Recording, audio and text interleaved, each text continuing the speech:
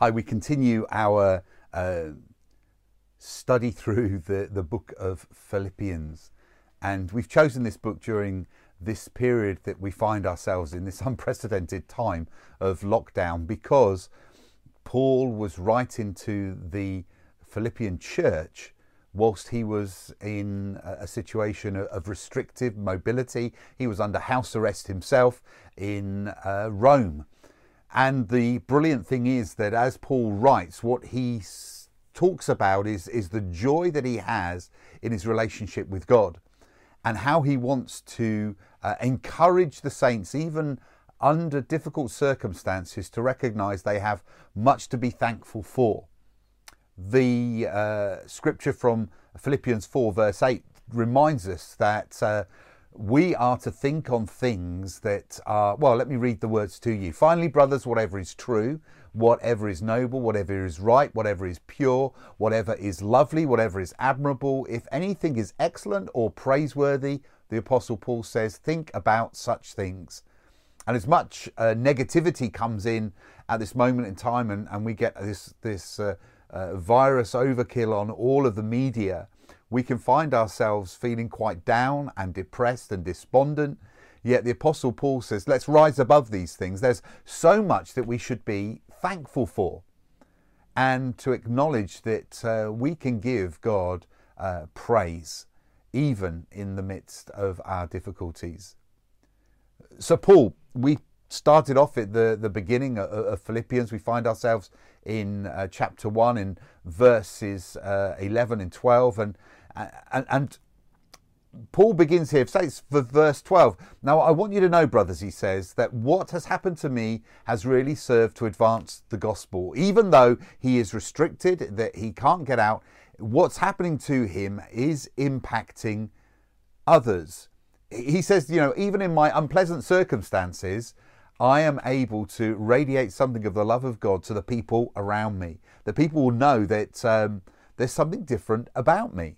The gospel is being advanced. He's still able to share the good news of the love of God with people around him. I suppose under house arrest, he's able to talk to those who are called in to ensure that his incarceration is not being thwarted, that he can't get out.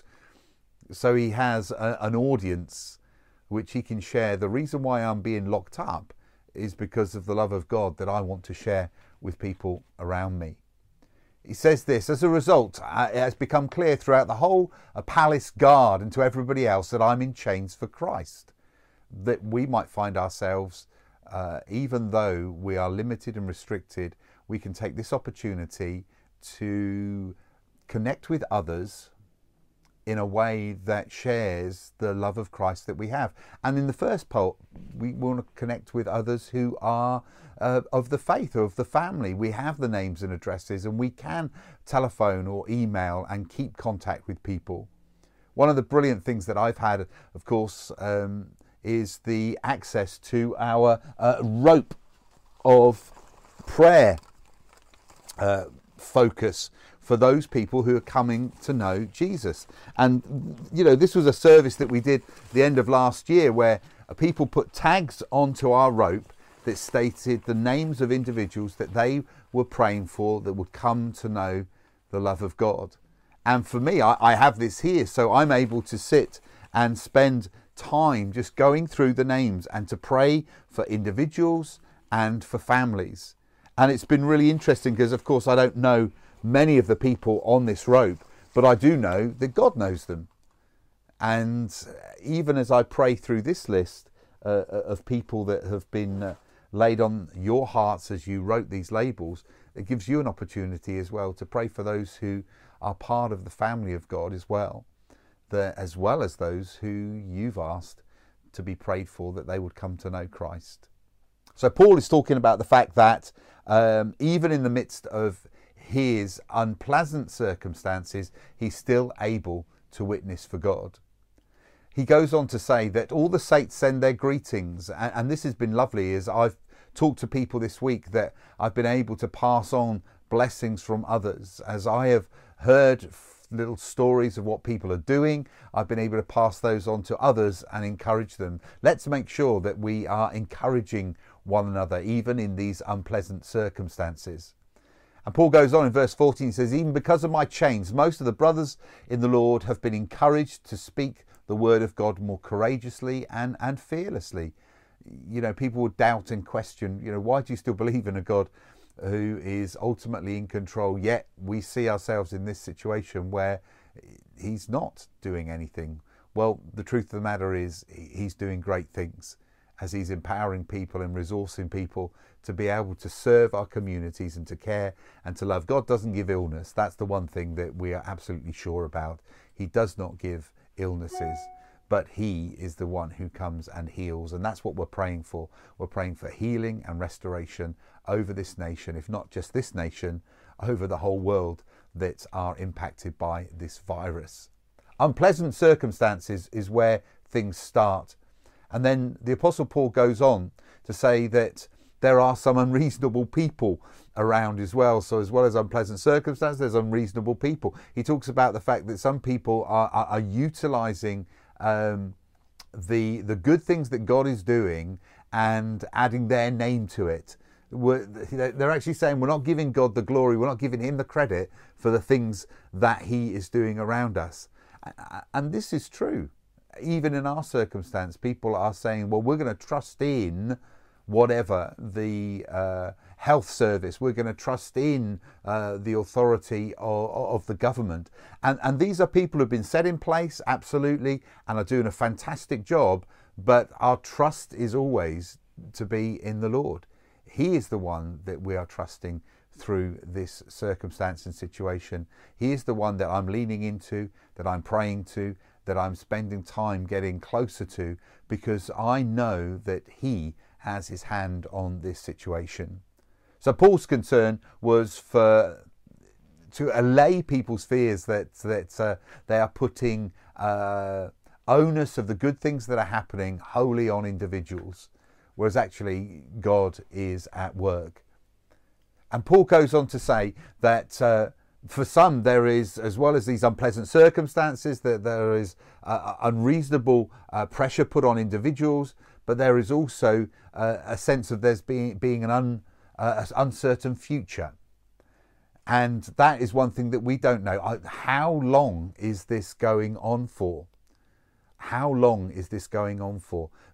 The Apostle Paul writes in Philippians 1:19, for I know that through your prayers and the help given by the Spirit of Jesus Christ, what has happened to me will turn out for my deliverance. He actually states that I know that the difficulties that I'm going through will come good.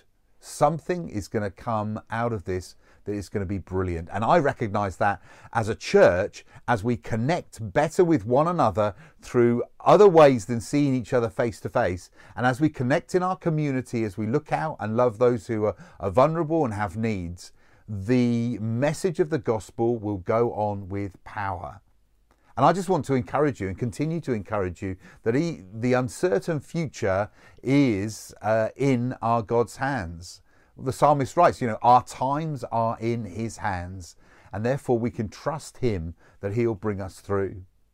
And we know that things may be extended. I've just had an email this morning to tell me that I'm not to worry about MOTing my car for the next 6 months.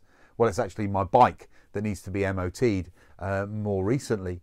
And 6 months. So the government are already saying this is not going to be a short period of time where there is restriction. It's going to be far, far more than many of us have anticipated.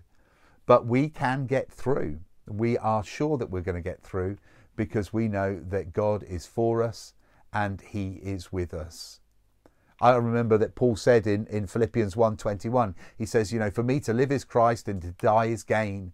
He's saying that my relationship with God is such that I am excited about my future, even if my future isn't even on this earth. And for us as followers of Christ, what a brilliant time for us to spend time to dig down into God's word, to increase our knowledge and understanding of him, to increase our time of intimacy with him. I was just this week encouraged by those words that talk about the King David before he ascended to the throne, and when everybody was against him, there's the words that are said of him that he strengthened himself in the Lord. And I believe that's something that we each can do. We can strengthen ourselves in the Lord. We can find ourselves even more drawn to his word, and even more finding time to be still in his presence. Just asking God, God, will you come? It's take hold of the word of God. The best place to find ourselves actually at this moment in time actually is in the Psalms. And as you read the Psalms, you'll read things that you think, well, that's not relevant to me, that's not relevant to me, that's not relevant to me. But as I have come before God and asked him to speak to me through his word, there'll be a point in time when something will just jump out of the page, and it's like God saying, this is for you today. The psalmists have written words that are heart touching and transforming, and they're the words of God speaking directly to us. And as we spend time sitting in his presence, reading his word and allowing him to speak to us, we will find a real sense of drawing near and a sense of peace. And that's the one thing that I recognize that many people are feeling a lack of at this point in time. But as we draw near to God, we can find that he'll give us peace. This is what, in these unreasonable circumstances and situations, this time of an uncertain future, we can rest assured that we have a relationship with God that will bring us peace. This is what Jesus said in John 14. He says, peace that I leave with you. My peace I give to you. I do not give as the world gives. Do not let your hearts be troubled. Do not be afraid. So in this time when we are in lockdown, in this time when we are restricted, we find ourselves resonating with the situation that the Apostle Paul found himself in, but we can also find ourselves, just as he was, reaching out to people away from Rome where he was, to the Philippians. We can find ourselves reaching out to people around us, but we're reaching out from a place of strength in ourselves. We build ourselves up as we lean in on him, and we recognize that he is giving us a peace that's beyond our understanding. These words of Jesus again, my peace I leave with you. He's given you his peace. He says, my peace I give to you. And I'm not taking it away. And I don't give as the world gives. He said, I'm not giving you this peace and you've got to give me something else back. He says, this is my gift to you. I give you this peace. And do not let your hearts be troubled. Do not be afraid. So in the midst of our challenging circumstances, let's recognize, just as the Apostle Paul did, we have much to be thankful for. We have many to bring before the throne of grace in our prayers. And we have a hope and a future. We can rest in God because he wants to speak to us and he wants to speak through us. So Father, I want to pray for your church even today, that we, Lord, would recognize even in these difficult circumstances that we are your children, that you have anointed us and you have appointed us to be carriers of good news.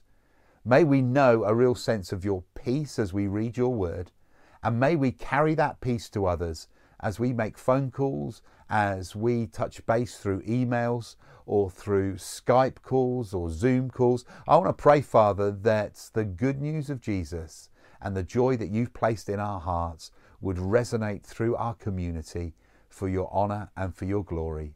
In Jesus' name, amen.